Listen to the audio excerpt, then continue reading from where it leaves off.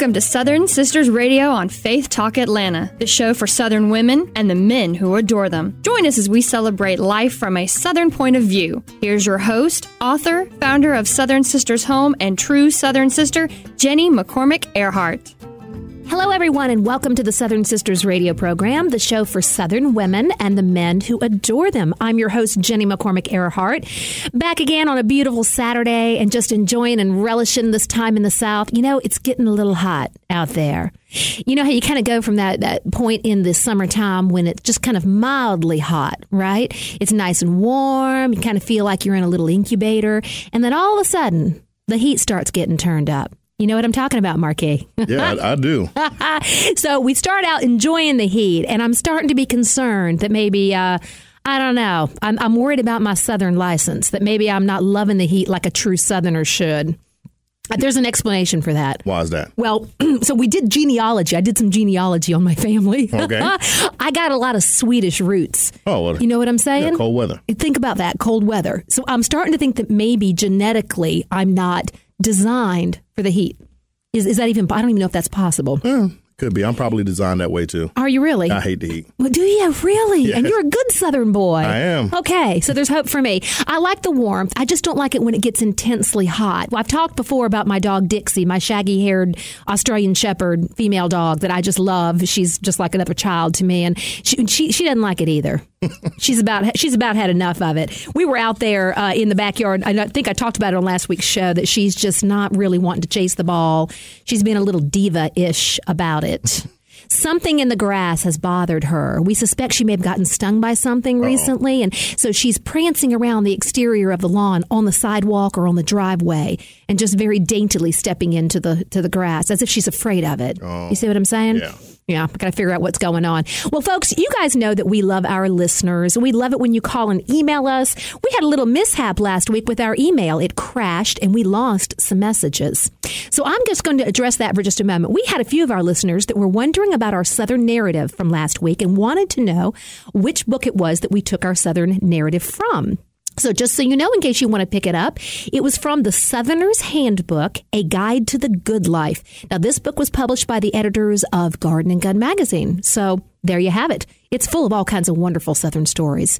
Everything from seersucker to throwing the perfect cocktail party. You know, essentials of the Southern life, Marquis. Essentials. Yes. Do you throw a proper cocktail party? I've never thrown a cocktail. I mean, unless you mean we just got some beers and some alcohol and got drunk. No, that's not what I meant. Well, that counts too, right? Well, I've thrown a couple. That's a different chapter. Well, you've got 5 little ones at home now, so there's not a whole lot of entertaining going on at the moment. But I did want to tell you, I thought of you this week. I found a recipe, and I think it's something your kids would love. Uh-oh. Yeah. No, really, it's awesome. It was important enough for me to jot this down and be sure to mention it to you this week. I found the most awesome, fun recipe. And this would be great if you had younger children like you do. Mm-hmm. I'm sorry I didn't have this when my kids were young. It's called loaded tater tot kebabs. Uh-oh. Now, it sounds good, doesn't it? It does, yeah. Okay, this is one of those little shortcut, it's not particularly fancy, but then again, if your kids are like my kids, they do not appreciate fancy. Not at all. In any shape or form, right? So listen to what you do with this. All you need is about a 32-ounce package of frozen tater tots, 1-ounce package of ranch dressing, so you can use the Hidden Valley Ranch envelope of ranch seasoning, and about a half a teaspoon of salt. You want to throw your frozen tater tots and the ranch seasoning and the salt into a bowl, kind of toss it around a little bit, and then lay them out on a baking sheet and just bake them according to the package directions for the tater tots, right? Now, when they come out, you want to let them cool off a little bit, and you need to get yourself some of those wooden skewers. They're just, they're about 7 inches, 6, 7 inches long. Yep. And what you're going to do is you're going to skewer those tater tots right on to that little wooden skewer and then lay them all flat back on the baking sheet, okay?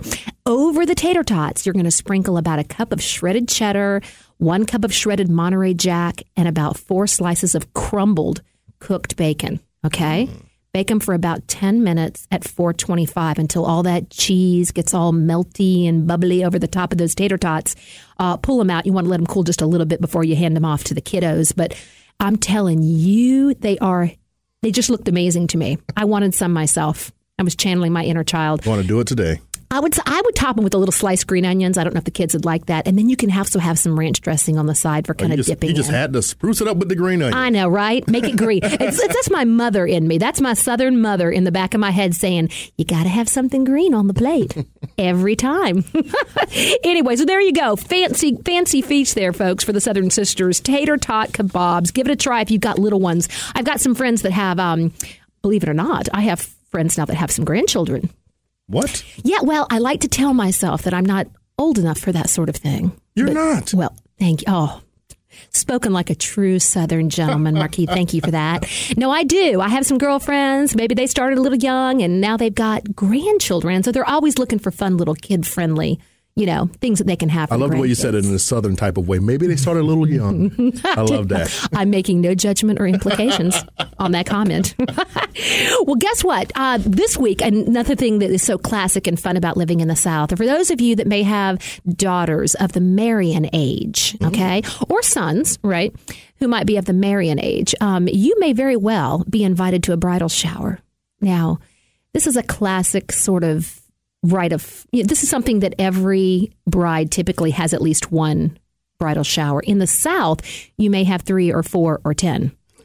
It just depends on how many friends you have and how many relatives you have. Mm-hmm. But we had a fun bridal shower this past week for my second daughter, Kelly, who's getting married in September. Oh. And one of the sort of iconic places in the South, if you live anywhere near the Atlanta area, is the Swan Coach House in Buckhead. Are you familiar with it? Mm-hmm. Are you familiar with their bridal showers by any chance? You attended any of them there, Marquis? No, I haven't attended many bridal showers in my life. You didn't put on your hat and head off to a bridal shower? No. Well, it is a bridal shower mill. In fact, the day that we had my daughter's bridal shower, we were about the 7th one that day. Wow. They bring them in and they churn them out. Let me tell you, there were 3 bridal showers at about 10:15, and then those finished up and they got booted out, and then the next 3 came in. They just usher you out. Just, hey, gotta go. It was so classic and wonderful and beautiful, though. You have your chicken salad. We had mimosas. They make a wonderful dessert there, and it is it's a chocolate mousse, but it is kind of piped. It's a mound of chocolate mousse, and then they take the whipped cream and they kind of create the shape of a swan, and then they have like a little cookie head that's in the shape of a swan. So basically the dessert looks like a beautiful white swan, but when you cut into it, it's filled with chocolate mousse. Oh, that just sounds so expensive. Doesn't it sound delightful, doesn't it? Yes. I know you want some of that. Delightful and expensive, but it sounds great. I went home and told the boys in my family about it, and they were like, yeah, we're sorry we missed that. It's just something not masculine about it. Well, we've got an exciting show actually this week. We're going to be talking, 2 unrelated kind of things, but both important in the South. One of them are dogs. Dogs, yeah. Okay, yeah. We got a little our Southern narrative this week is going to be talking about, we got a wonderful dog story for you. So folks, if you are dog fans, and quite frankly, most people that I know are, right? You'll want to stay tuned for that. We're going to share that with you a little bit later. And then also we're going to be talking about peaches. Ooh, I love peaches. Do you? I love them. You're in luck. Take notes. We're going to be talking about peaches today, all about them in the South, and there's probably a lot more to it than you may realize. Just like last week, we learned an awful lot of things about watermelons. Yes.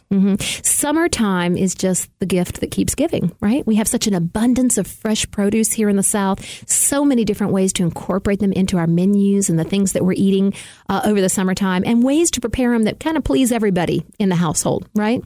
So anyway, that's what we're going to be talking about a little bit later. And I have to tell you, for those of you that live well, for those of you that are spending a lot of time in the kitchen and wanting to get things ready and quick, let's say you've got a larger family, you're trying to get things ready and prepared and on the table quickly. We've got some great suggestions for you this week. And one of the nicest things about cooking with fresh produce here in the South is it's so readily available. Now, for those of you that are ambitious enough to have a little garden in your backyard, I have to say, I'm enjoying that greatly. In fact, it's kind of changed the way I'm thinking about some of the dishes that I'm making. Even this morning, I was scrambling some eggs, and just the fact that I knew I had this little garden out back, which is a new thing for me, I dashed out there this morning, grabbed some green onions, chopped those up, threw those into the scrambled eggs, a little Gruyere cheese. It's just kind of changing the way I'm thinking about what I'm cooking and making. I grabbed some basil last week, put that on one of my sandwiches. Oh, yeah. Anyway, so we've got so much to talk about today. Lots of wonderful things about living in the South. We're so glad you're here to join us for the Southern Sisters radio program, and we'll be right back. As Southern as pecan pie, or pecan pie, and twice as sweet. Southern Sisters Radio on Faith Talk Atlanta. Peach. I have a peach. A nice juicy peach, and I'll eat it on the beach. I like peaches because they're sweet and fuzzy. They taste really good and smell really yummy. Hello, everyone, and welcome back to the Southern Sisters radio program. I'm your host, Jenny McCormick Earhart, and we are talking, well, quite frankly, we're talking about a big controversy in the news this past week. It was serious. It was contentious. A lot of arguments involved. It was just, it got really ugly, Marquis. Guess what it was about? You want to? Yeah, what was it about? You think it was about politics? I would think, no? No, Okay, you'd be wrong. You'd be wrong. It was about peaches. Really? Oh, yeah. Oh. And it got nasty. It got really nasty, folks. Listen to what happened. It all began when Kathleen Purvis, who's a food writer for the New York Times, gave this quote. She said, "Peaches should never be eaten before the 4th of July. From there, one has exactly 6 weeks to fill up." Do you find that inflammatory at all? Those dang Yankees. Oh, dang. They're always getting in trouble. Apparently, she has some Southern roots. But if you're writing for the New York Times, I kind of feel like you forfeit that, you forfeit that credential. You're no longer a Southerner. No, I'm teasing. Well, here's the interesting thing, guys. It actually, for some people, it was a little inflammatory. It very likely is. You see, a peach grower in the south of Georgia, if you are a peach grower in the south of Georgia, you know very well that you have got plenty of juicy, sweet peaches ready, right, in as early as late May. Okay, you do not have to wait until the 4th of July in the South to start enjoying peaches. Okay, so these southern, more, I guess, further down south, the peach growers, they were not amused by this comment whatsoever. And apparently a social media war ensued. Uh-oh. It got ugly. It did. So as we know, Southerners are a bit of a feisty bunch. Mm-hmm. Would you agree with that, Mark? I would agree. Mm-hmm. And we are somewhat, I don't know, maybe argumentative? Yes. On occasion. Okay. Well, don't let the sweet dispositions of most Southern women, such as moi, don't let that fool you. We are as perfectly capable as being up for a contentious argument as our northern neighbors. And if you start making, assumptions, shall we say, about our beautiful Southern produce, you're likely in for a fight. Yes. Okay. Now, this is not the first time that there has been a controversy over Southern food. There are several different camps of folks out there that kind of like to debate this food subjects on a regular basis. One might be mayonnaise. Yeah, mayonnaise. Right? I mean, like, for example, I'm a big Dukes fan. You became a Dukes convert. A big Dukes convert. But there are folks out there that are just as devoted to their particular brand. Could be Blue Plate, could be Hellman's, could be Sacrilege Kraft. It could be. And then what about biscuits? I know there's two. When I was definitely researching biscuits for my first cookbook, I had my recipes that I loved, but I also was very interested in what other people did in terms of their biscuit recipes. Mm-hmm. So I found there were typically two camps, the butter camp and the shortening camp. Oh, you see what I'm saying? Yeah. And there are advantages and disadvantages to both, right? But there's another point of contention there. Could be what kind of lard or fat you're using in your biscuits. Don't even get me started on barbecue. Talk about debate, talk about opinions, right? People are very ready and willing to share their opinions and their differences of opinions, shall we say, about barbecue, depending on where you live. In fact, barbecue debates can get really nasty. We're talking Hatfield and McCoy's type of nasty. Oh, you know what I mean? Yeah. Well, anyway, basically, what Kathleen Purvis of the New York Times ended up doing was dissing all of those Southern peach stands, right, that have basketfuls of sweet peaches long before the 4th of July, right? Now, some of these stands are legendary. Some of them have been around for a long, long time. Now, my second daughter, who attended Georgia College, there's a peach stand on the way to Georgia College and State University in Milledgeville, Georgia. I would pass it on 441 between Madison and Milledgeville every time I would go to visit her. And one of the funny things about it was that the word peaches, well, it was misspelled. There was a big sign out front, and it was spelled correctly on one side, but it was spelled incorrectly on the other side. So as you were heading towards Milledgeville, you saw the Petches sign, right?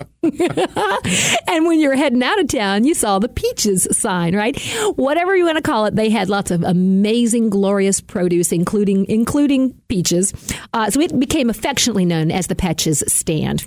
But so my very, very sincere apology to the New York Times, but this Southern girl disagrees with their assessment. I would not pass up for a minute a pre-4th of July peach here in the South. And I know that Southerners sure don't. Now, remember, a lot of things go into basically the end result of a peach, right? It's going to depend on the region that you're living in the South, where the trees are located, the types of trees. Okay, there's more than one kind. And also the weather. You know, it could be the weather seasonally, how much rain you've had, you know, or lack thereof.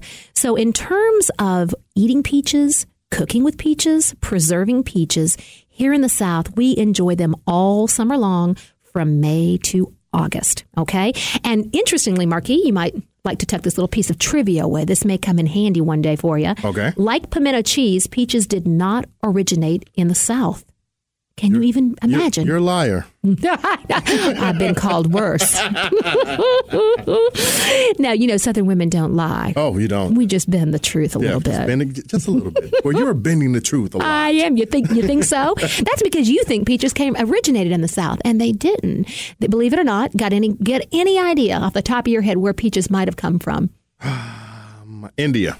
Ooh, my goodness gracious. Well, you are technically kind of correct. Huh. You're close. Asia. So in general, you're in the right continent. How about that? And now that they were brought to Georgia, they thrive in the South because peaches love that hot, humid temperature. It's perfect for them, right? So what I suggest to all of our listeners, if you're living here in the South, you just need to get to know your peaches. And I know that sounds funny, but, you know, talk to your fruit stand owners. I do this all the time. I'm always picking their brain about what's in season, maybe what's coming just around the corner.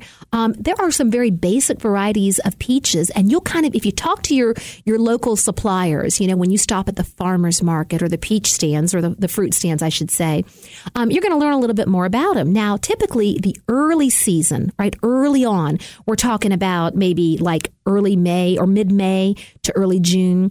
There's a variety called Red Haven, which is amazing. About the mid-season, you're going to hit something called Belle of Georgia. Now, that's a freestone peach, which is amazing. And then later in the season, there's a variety called Crest Haven. So you see, you can pretty much be, eating peaches from the beginning to the end of summertime, depending on what variety is coming in and going out, okay? And these varieties do differ slightly, so it's good to get to know them. Now, you may also be aware that there are two types of peaches. Have any idea there? Marquis, what do you think? Actually, no. South Carolina and Georgia peach. That's it. Well, you know what? You actually are very accurate there. What? Oh, my goodness. Well, no. There's more to it than that. But what I was going to tell you is that Georgia and South Carolina produce more peaches than any other state in the country. So we are the peach producers, as if you didn't know, right?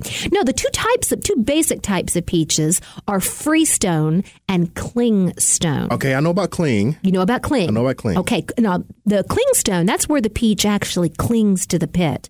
Right? And those are available mid-May to early June. They are great for eating. They're not as great really for canning and freezing. But then the freestone peaches, those are the peaches that fall right off of the pit. And they are great also for eating. They're also perfect for canning and freezing.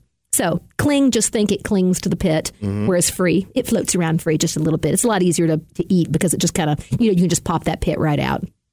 Now, how about ripening peaches? Well, didn't we talk about this last week? Did we? Yeah. Remember, I brought it up in not during the show, during a break. Oh, okay. And I said it the way that I do is I will get an unripened peach from the store, and I'll put it between two paper towels, just let it sit for about 3 or 4 days.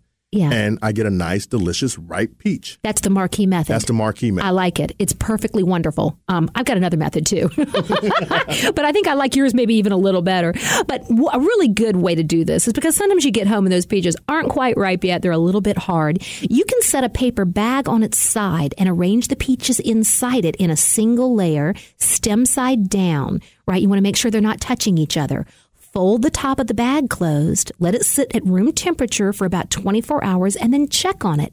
You're looking for color and aroma, okay? So what you want to see to know that it's ready is you want sort of a warm yellow undertone and a distinctly peachy aroma, okay? Now, what do you think's going on inside that bag, Marquis? What do you think is happening to those peaches? It's releasing something. Good. Here you go. Ethylene gas. Ethylene gas. Doesn't sound very appetizing, does it? Ethylene gas is a plant hormone that triggers the ripening process. So by enclosing the peaches in a bag, what you're doing is trapping the gas and speeding up the ripening. How about that? And here's another trick. If you want to make it go even faster, stick a banana or an apple in the bag with the peaches. That's going to boost the ethylene level and help those peaches to ripen even faster. What do you know? As always, folks, we love to hear from you, your comments and suggestions, enlightened observations, any of those, especially when it comes to peaches and dogs, which we're going to be talking about this show also. So please send us your thoughts and send us an email, actually, at radio@southernsistershome.com. And you can always catch all of our recipes, the things we've been talking about on our website at southernsistershome.com. And we'll be right back. On the beach. I like peaches because they're sweet and fuzzy. They taste really good and smell really yummy. When I bite into a peach, the juice drips out and it gets... Moving to the country, I'm gonna eat a lot of peaches. I'm moving to Hey there, welcome to the Southern Sisters radio program. I'm Jenny McCormick Earhart, and we are talking peaches. Of course, we're in the South. And it is summertime. So, those two things come together. You gotta mention peaches. It's just one of the nicest things about living in the South in the summertime. Biting into a nice, ripe, juicy peach with those juices just, go running down your chin. What is not to love? So we've been talking about the different types of peaches. We've been talking about the sacrilege that was actually preached from the New York Times this week, that we should not be eating peaches in the South before the 4th of July. Which, of course, is just completely untrue. Depends on where you live in the South. We understand also now that you can get amazing, wonderful, juicy, sweet peaches as early as mid-May all the way through the end of August. Okay? The varieties may change, but they're always available. So how should we be enjoying our summertime peaches? Well, let me count the ways, right? There are actually more ways than I can count. Like a lot of foods and a lot of fresh produce in the South, I have always felt that natural is best. Okay. Some people want to give Southerners the reputation of covering everything up with condensed soup mixes and extra cheese and breadcrumbs and things of that nature. And there are some dishes that are conducive to that. But a lot of fresh produce in the summertime, folks, you really don't need to do a whole lot to it. And in fact, probably my number one favorite way to enjoy a peach is simply biting into it. You know what I'm saying? Just eating a fresh peach. But let's kind of give you some other ideas because I think you might like them also. One way, and this is something my mother used to do, was she would peel the peaches and slice them and put them in a bowl and then drizzle some kind of cream over the top. Now, it could be whipping cream. It could be, it was the 70s. It might have been Cool Whip, right? Or it could be, what I'll do sometimes this time of year. I know I always have half and half in the house for my coffee. So I'll kind of drizzle some of that over the top of it. So amazing. Peaches and cream. Also this time of year with the blueberries looking nice, I might add some blueberries. Okay.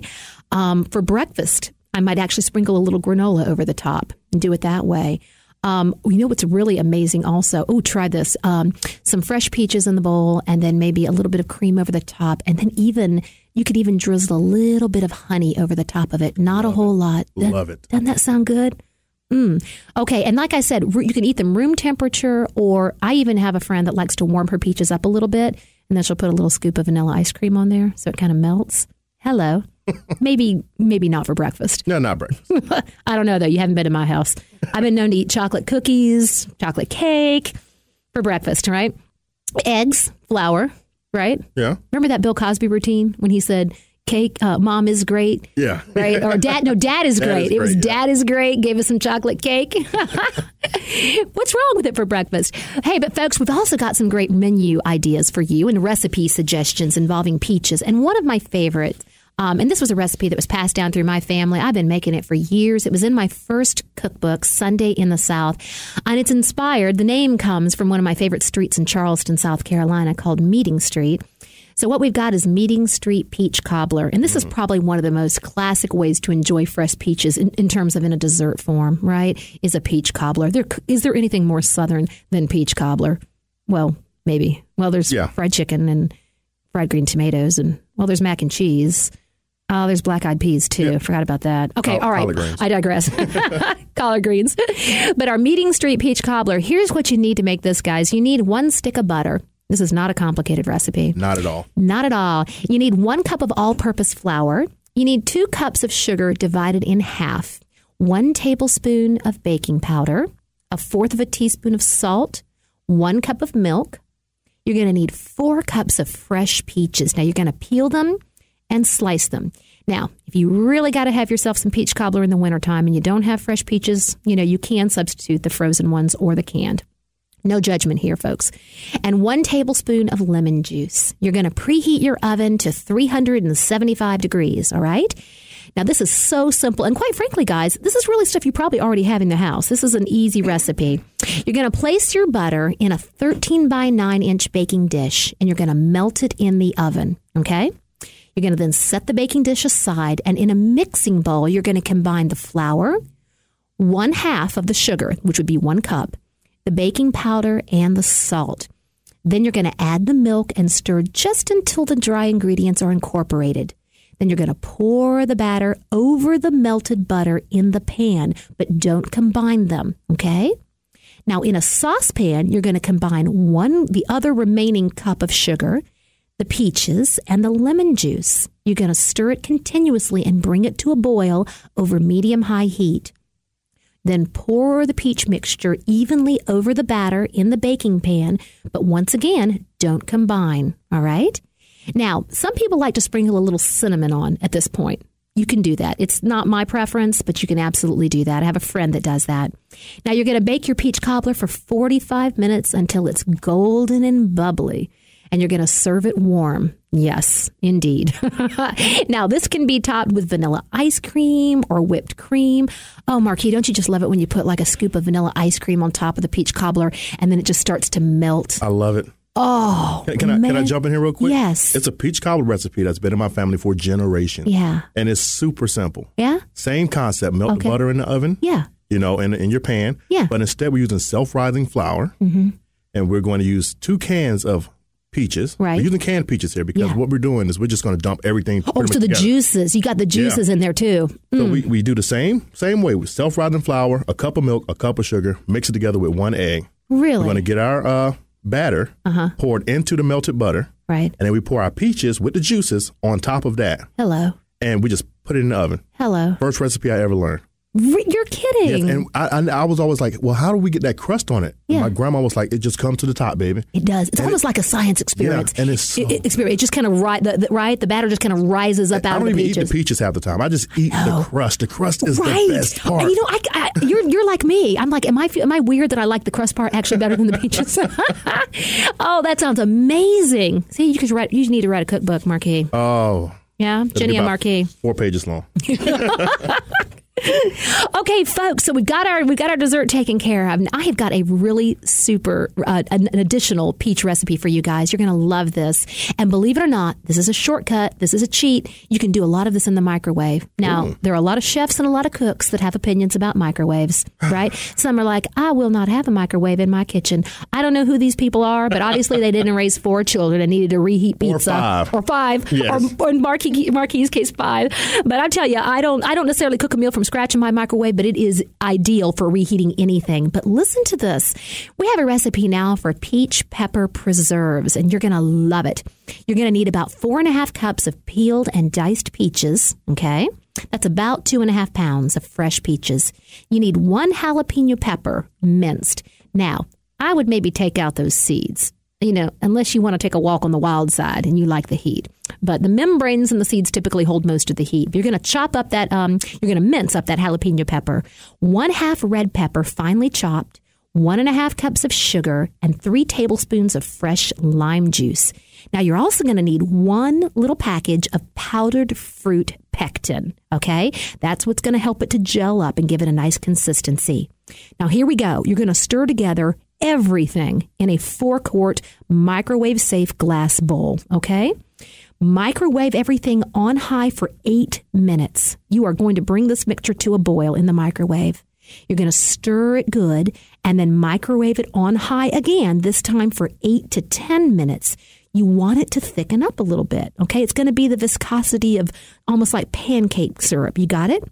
Now, the mixture will thicken to sort of the consistency of soft set preserves after it cools and chills. So don't worry if it's still a little bit, liquidy. It's going to thicken up. You want to cool the mixture completely for about 2 hours. You can serve it immediately, or you can cover it and chill the preserves in an airtight container until ready to use.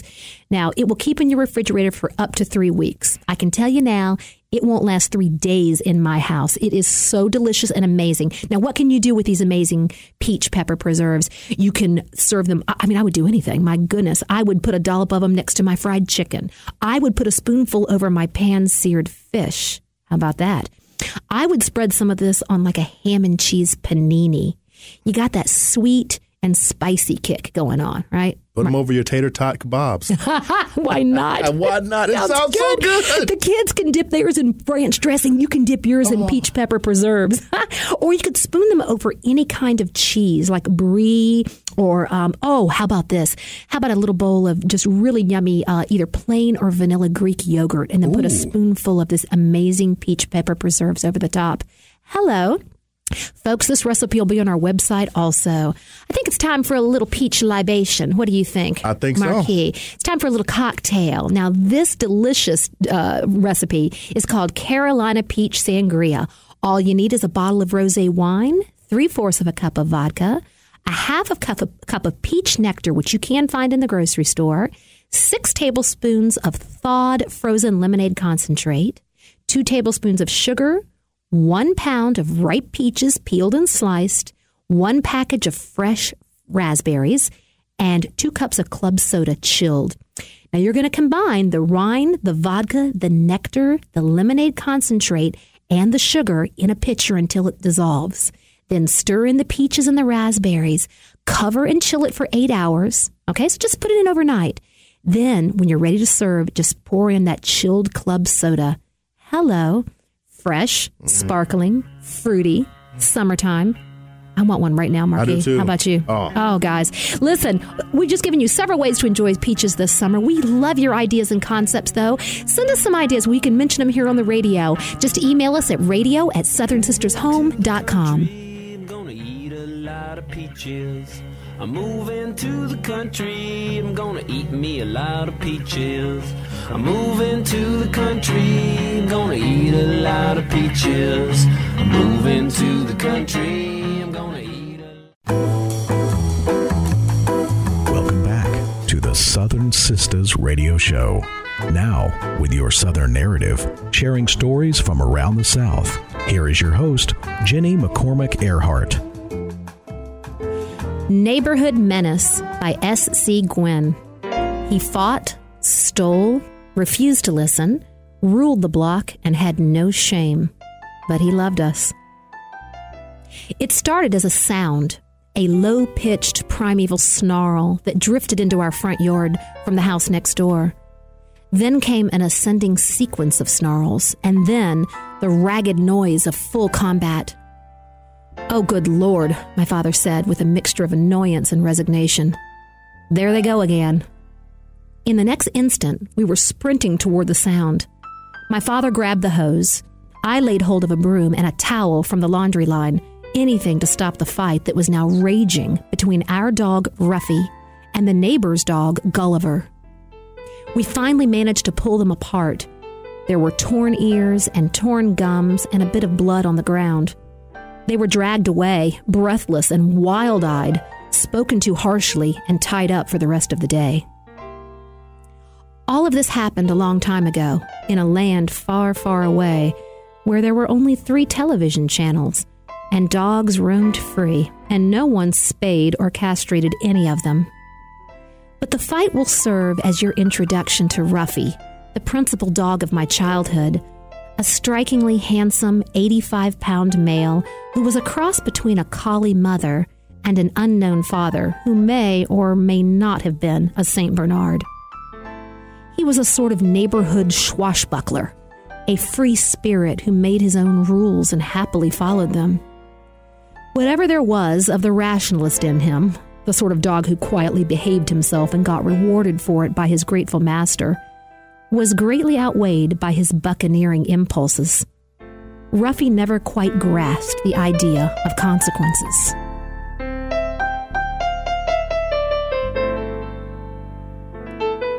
Ruffy did not see any problem, for example, with the notion of removing a large steak from a neighbor's grill while it was cooking and dragging it off across the lawn, in spite of the sharp smack that such behavior guaranteed. Or with breaking down a screen door to gain access to an obscenely expensive purebred Irish setter named Guinevere, whose offspring were destined for the Westminster show, and mating with her in the kitchen. Thankfully, the Congress did not result in a litter of puppies. Or with crossing county lines in search of love. I remember my mother getting a phone call from an angry dog owner who lived fully 7 miles away, complaining that our dog was, quote-unquote, bothering his female dog, who happened to be in heat. Ruffy had managed to defeat the owner's fences and gates, and no amount of shooing would make him leave. We retrieved him, only to receive an even angrier call the next day. "Your dern dog is still here, lady," the man said. "Come get your dern dog." We got many calls like that. That dern dog had other bad habits, too. He chased cars, his teeth coming so close to the tires that it seemed impossible that he would not be pulled under them. He miscalculated once, only once as far as we knew, for a motorcycle, and was rolled hard by it. He survived with minor scratches. He terrorized garbage collectors and meter readers. He dug holes around my mother's juniper bushes, massive, patiently engineered excavations that took hours to refill. On the tennis court, Ruffy's idea of fun was to intercept balls in mid-flight and then play keep-away as you chased him. When you got the ball back, if you got it at all, it was a gooey, drool-sodden sphere of mush that was useless for play. Our tennis partners would all say, "Ew, gross."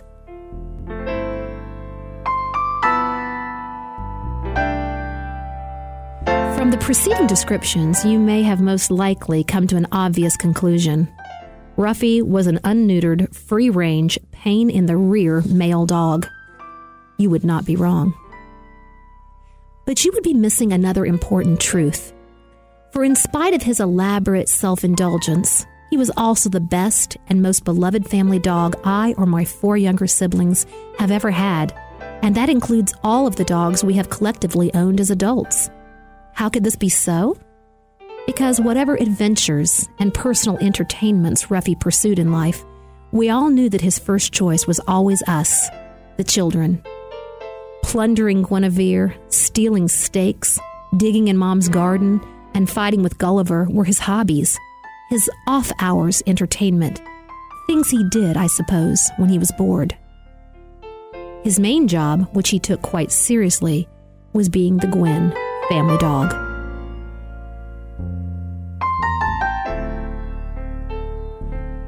This meant that most of the time, he was with us 5 kids. He followed us everywhere. He was like Ruth in the Bible. "Whither thou goest, I will go." When my sister took her horse on long rides through nearby orchards, Ruffy followed diligently and selflessly behind, no matter how many miles she rode or how hot or cold the weather. Sometimes he caught a hoof for his troubles. He followed all of my siblings around the neighborhood. At a nearby skating pond, he would do a trick that we all remember with gem-like clarity. With 3 or 4 of us hanging onto his tail, he would begin to move forward, slowly gain momentum, and eventually break into a fast trot. Soon he and his whooping passengers were whizzing down the ice as the neighbors looked on in amazement. At that same frozen pond, my brother once fell through the ice. He found himself underwater looking up at the sheet of ice above him. Suddenly that ice shattered and Ruffy appeared beside him in the water. It was unclear what that dog was trying to do, but he clearly understood that he had to do something. My brother's friends pulled both of them out. Sometimes, of course, we did not want to be followed. In summertime, Ruffy came down to the beach with us to our boats, and if not invited aboard, would take off in pursuit. a lone collie mix chugging along after our sailboat in the channel with the big motorboats.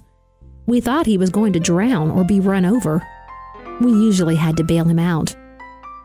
In the car, where he loved being with us, he was famous for his weapons-grade flatulence and the cataracts of drool that would come forth when the rest of us were eating lunch. Then there were the tennis courts, where I think the main problem was that we weren't playing with him. Ruffy was also our protector. When horseplay in the yard turned too rough, he would very deliberately and gently place his mouth around the forearm of the offending party. The implication? You're going a bit too far. He once cornered 2 men in our driveway who, as it turned out, were carrying stolen goods from the house next door. When I came upon the scene, my uncle and father were standing on one side of the driveway, the intruders on the other.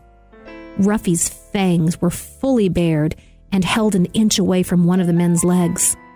The man kept saying, "Get your dog away from me." My father refused until they dropped what they were carrying.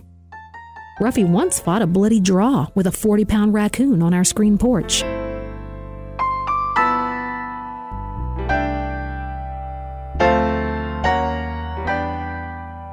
Ruffy died at the age of 14 in 1976. I was 23 at the time. My youngest sibling was 12. None of us could quite believe it. None of us could remember a time when Ruffy was not there. He had suffered from heartworm.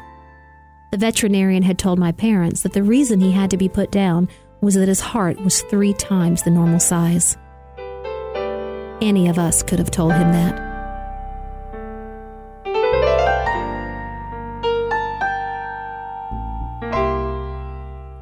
Finger Salutes by Donovan Webster.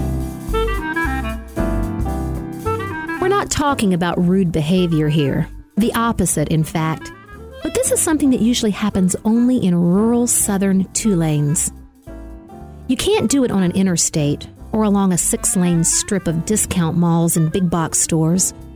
And despite what the driving instructions have taught my children, hands at 3 and 9 o'clock to avoid your thumbs being injured in an airbag deployment, back on the rural roads, I always keep my right hand at 12 o'clock on the steering wheel. That way, when I pass someone going the other way, even a stranger, I can lift my index finger just to say, hi. It's a thing peculiar to the South. They don't do this in New England or California or Indianapolis, even in the less urban parts, I know. The salute can go bigger. If you maybe recognize an acquaintance's car coming from the other direction, you can raise your index and middle finger in a kind of double salute peace sign. If it's a friend, you, of course, switch hands on the wheel and give the whole full hand wave. If you don't, they're likely to worry you're mad at them. They know you saw them. It's a politeness thing. You know, I want to acknowledge you. Unless you're in Atlanta, or maybe Charlotte or D.C., nobody honks their horn a heck of a lot. The salute is an antidote to such disturbings of the peace. By now, the salute has gone deep in my blood. More than once, driving to my farm, I've even given a hi sign to my neighbor's guinea hens, who have a gift for getting out of their pen and out on the road to pick up tiny bits of gravel to help their gullets. I don't know where it came from. Maybe it's been around since long before Henry Ford got busy, more than a century ago. Maybe we've been hailing each other from carriages, penny-farthing bicycles, horseback, wagons. And I don't know if it'll ever evolve into anything else. But it's there, and the other person usually responds in kind, which I greatly appreciate.